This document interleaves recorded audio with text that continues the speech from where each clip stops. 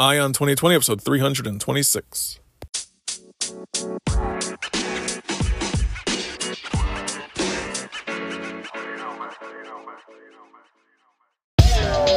When somebody's the president of the United States, the authority is total. The authority is total. The authority is total. But we have to pass the bill so that you can find out what is in it. Find out what is in it. In an empire lies, the truth is treason. The truth is treason. We must guard against the acquisition of unwarranted influence, whether sought or unsought, by the military-industrial complex. By the military-industrial complex.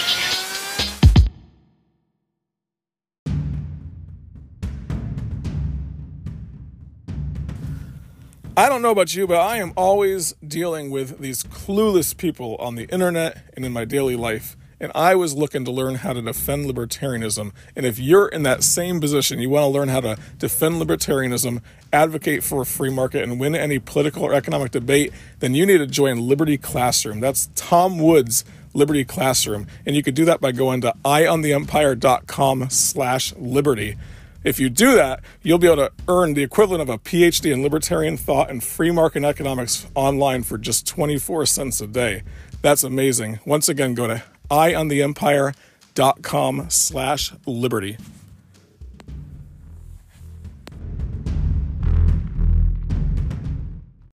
What's up, everybody? Ray Eaton here, your host of Ion 2020. Thank you for joining me for another look at the 2020 election and what is going on in the world today. We are about 37 days away from the election now, so it's getting tight. And one more thing was thrown into the mix this week as well. Last week, obviously, with the death of Ruth Bader Ginsburg and stuff, and all weekend last weekend, that was the big talk.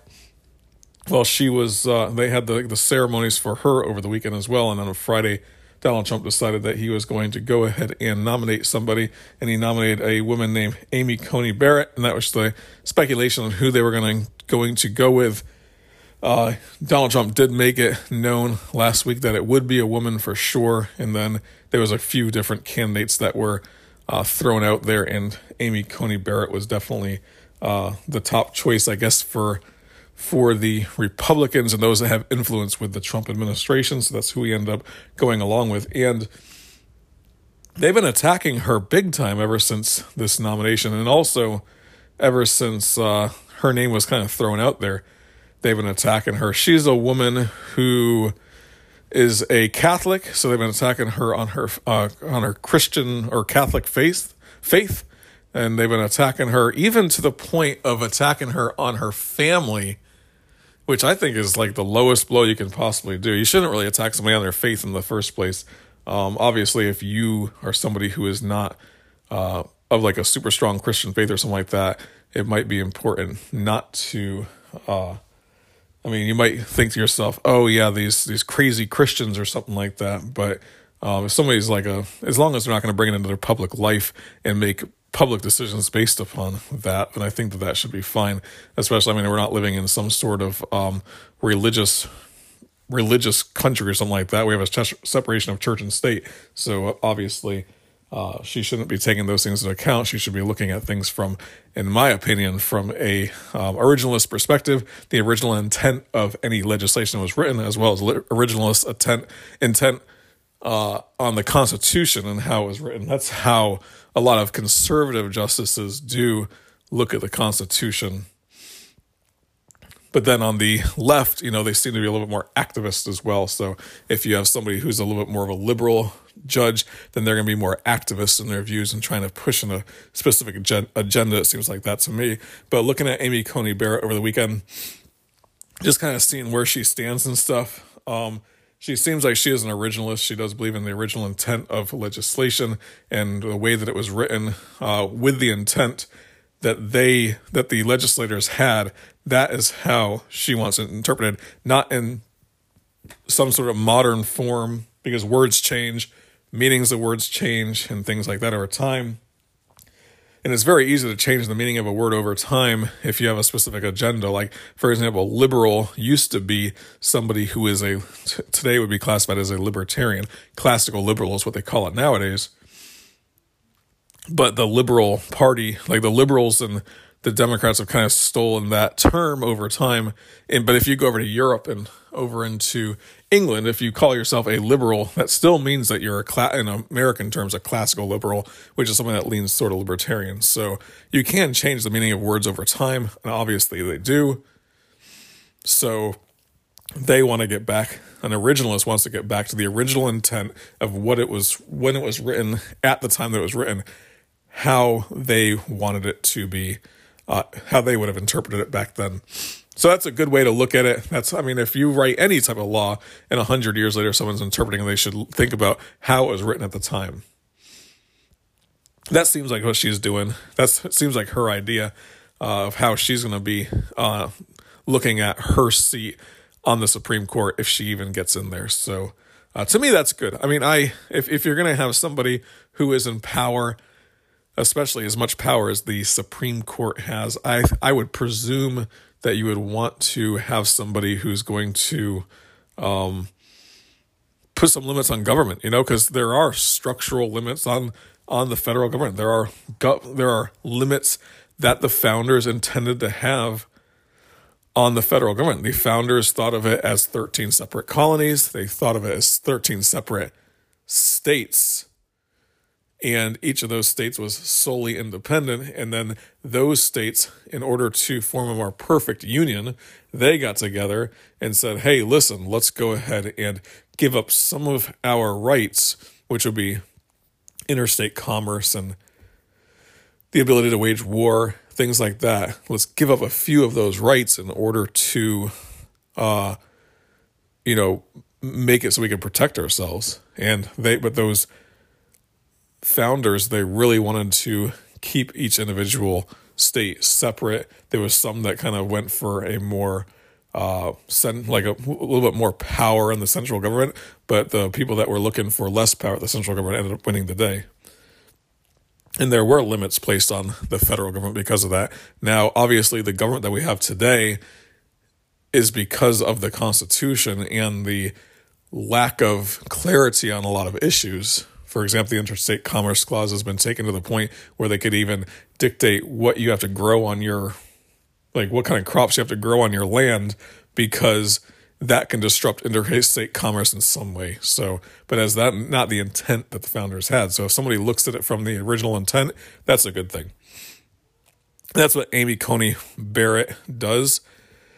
They're even attacking her on her personal life with her kids. She has 2 children who were adopted from Haiti. One of them, I was reading, was 3 years old, but still wearing baby clothes because she was 18 months old, still wearing newborn clothes because she was so malnourished when she came over to the United States and was adopted by the Barrett family.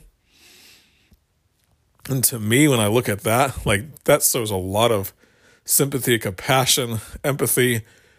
Taking 2 kids from Haiti, which is a place where it's the poorest country in the entire world almost. And she's going to take 2 kids from there and raise them as her own with her other 5 kids. Saw the picture. It looks like a beautiful family, the whole 9 yards. And then they're attacking her on that, saying that she's racist, she's imperialist because she's taken on 2 not African American, because obviously they're Haitian American, but taking on 2 black kids, and they're saying that she's an imperialist, that she's racist because of that. And she says, I don't see race, and they're calling her a racist because she doesn't see race. And I don't care if they're black, it doesn't matter to me. And then they're saying, that's racist. And it's like, you shouldn't be attacking somebody on their personal family in the first place. Yet that's the level that not only Democrats do it, Republicans do it as well. That's the level that politicians go down to. That's what it is. They sink down to a level where they're going to attack someone's personal family in order to stay in power, or to make their point, or to keep their power. And that's a problem with politics. So anyway, but this is what the more liberal folks are particularly scared of, and it's the fact that, okay, so on the Second Amendment, I think she's good there. She's someone that's going to protect the Second Amendment. She even went as far as having an opinion on the court that she's on the 7th District Court or something like that she's a member of. There was a case that came before, and there was a person that was convicted of a felony with mail fraud. And that person was trying to get their gun rights back, and six of the judges on that court ruled against him getting his gun rights back, and she was the sole dissent, saying that the founders did not think of the rights to have the right to bear arms. They did not think of the Second Amendment as a secondary right. They thought of it as a primary right, the right to bear arms. So if you receive any of your rights back, you should receive all of your rights back, and one of them is the right to bear arms. To me, that is a stellar position to have on the Second Amendment. Obviously, she said that the government can keep guns away from violent people or people who are somebody who might cause violence. Like they do have the ability to do that, but in the situation of somebody that's non-violent, you should not be able to take away their rights in that situation. And the Second Amendment is not a secondary right, is what she said. I thought that was great. Another one that the liberals are very worried about is Roe versus Wade. They say that having somebody that is against abortion in the Supreme Court, if something comes up and they're going to be having some sort of fight over Roe v. Wade, that she would be willing to overturn it. I've heard it said that it would be very hard to overturn Roe v. Wade in the first place because you would have to have something come up through other courts. You'd have to have something come up through the courts, and precedent's already been set in the whole 9 yards. Now, a lot of libertarians are flip-flop on the issue of Roe versus Wade, of whether it should be, or whether abortion should be legal or not. I think Roe v. Wade was specifically saying that states cannot ban abortions, is what it was. And states cannot limit the abortions or the woman's right to choose. And I think that's the way that it was written. It wasn't saying that it made abortion legal across the United States. It said that states cannot limit that. I think that's the way that Roe v. Wade was written. That's the way I've always understood it anyway, from the arguments that I hear. Now, if you did overturn Roe v. Wade, each state would still have the opportunity to make its own decisions on whether they're going to ban or legalize or have some sort of gray area in the middle on the abortion issue. I don't think that there'll be that many states that would go out there and outright ban it, because a lot of states would have a very hard time getting it through their legislature and into law. Maybe Alabama, Mississippi, and so forth. But, if you go to the Northeast, if you go out the West, anywhere else, you're going to have a pretty easy time now. What they say is, oh, well, the person that's in Alabama who is under a situation where it's illegal is going to have a hard time going and having an abortion because they're going to travel. It's going to duly affect it's going to affect the poor in a different way than it will affect people that have the money to do it. So anyway, I don't really want to talk too much about my stance on abortion per se, but she is definitely, Amy Barrett is definitely against abortion, but I don't know that they'd be able to overturn Roe v. Wade. So she also says about Citizens United that it was a good, and that it's okay that businesses are treated as individuals and that they can go ahead and invest into or spend money on elections as well. A lot of people on the liberal side of that hate the fact that there's Citizens United and that the court ruled on that. And it is an issue of free speech, though. I mean, the libertarians take that stance as well, that people can gather together. You can have 50 people get together, put their money together, and do whatever they want to with their money, even if it's 1,000 people or 100,000 people. They do it with AARP, they do it with NAACP, they do it with the American Civil Liberties Union. You do it with labor unions, you do it with all kinds of stuff. Why not allow people to form some sort of organization that can do that as well? It's a matter of free speech. So she rules correctly on that from a libertarian's perspective as well. And then I heard that she is, I don't know where I heard it. I think I heard it on TV or something. They were just saying that she's against women's rights or something like that. And it's got to be what they were talking about is the abortion issue, because people that are for abortion really do believe that that is a women's rights issue. But they said abortion, they said a few other things, and then they said, and she's against women's rights as well. That's going to make women have less rights. And I was thinking to myself, this is a female. I don't think she wants to have people have less rights. But anyway, not to defend her completely, I just think that if somebody's going to take an originalist perspective on the Constitution, I think that is the least they should be doing, because they should not be trying to legislate from the bench. They should be interpreting the Constitution, seeing if a law is in line with the Constitution, and then if it's not, it should be struck down. If it is, then it should be fine. And that's all there is really on that, but that's going to be the fight for the next 37 days. On October 12th, they do have this hearing set in the Senate to go ahead and grill this lady. It'll probably last about a week to 2 weeks, and then they'll do a confirmation. Most likely she will get confirmed, unless they can get, or the Democrats can get, I think it's like 1 or 2 more Republicans to flip, then they will not be able to confirm her, because they have to get 51 votes. And if it's a 50-50 split, then the vice president will go ahead and do that. So the other big thing that's going on right now is in Pennsylvania, there is a huge thing going on right now with voter suppression or voter fraud or voter this or voter that, right? With the mail-in ballots. I guess then a couple days ago, they found some ballots that were just thrown away that were military people's ballots, and those ballots were voting for Donald Trump. And then that led to a big old fight and controversy over what's going on in Pennsylvania with mail-in ballots. There's also a ruling that came down that said that the ballots do not have to come in by November 3rd, but they can come in after November 3rd up to, I think it's 6 days after the election, so you're not going to know for sure who won Pennsylvania by then. And Pennsylvania is a must-win state for Donald Trump and Joe Biden. So that's the big controversy that's going on right now. And the Republicans are fighting that in Pennsylvania. But there's also this idea that there's these ballot boxes that people can put their ballots into as well. So, what I was thinking about on this issue is that we're going to be, people are losing faith in democracy in America. And that's something that, as I was growing up as a kid, I was pretty confident in the elections. I was confident in the results of elections. Now, 2000, George Bush versus Al Gore.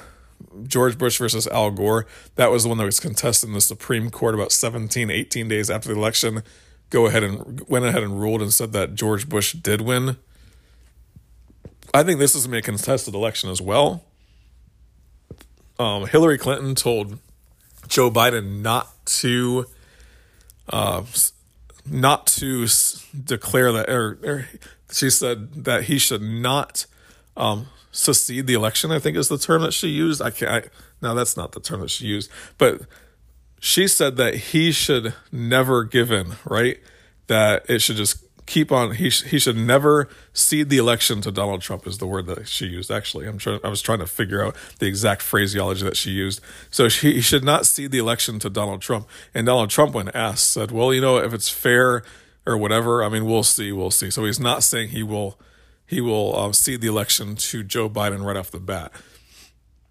It's going to be interesting to see what happens. And I'm kind of worried about it in some ways. I know a lot of libertarians are like, yeah, this is great. It lets people see the true colors of what's going on with the two-party system and whatever. But you don't want a situation in America where people lose faith in the country in general because, and a lot of people have anyway, but it's like there's a lot of people who have built their entire lives upon what we have now, upon the freedoms that we have now, the lack of freedoms that we have now, The 401ks, the RAs, financially, they've done that. Business-wise, they've done that. If people lose faith in democracy and there's something that happened where a dictator took over or people threw out the Constitution or whatever, like that leaves the entire system up in arms. And that would leave a lot of people in dire straits. It would lead to mass chaos, starvation on the streets, the whole 9 yards. You do not want something like that to happen in America.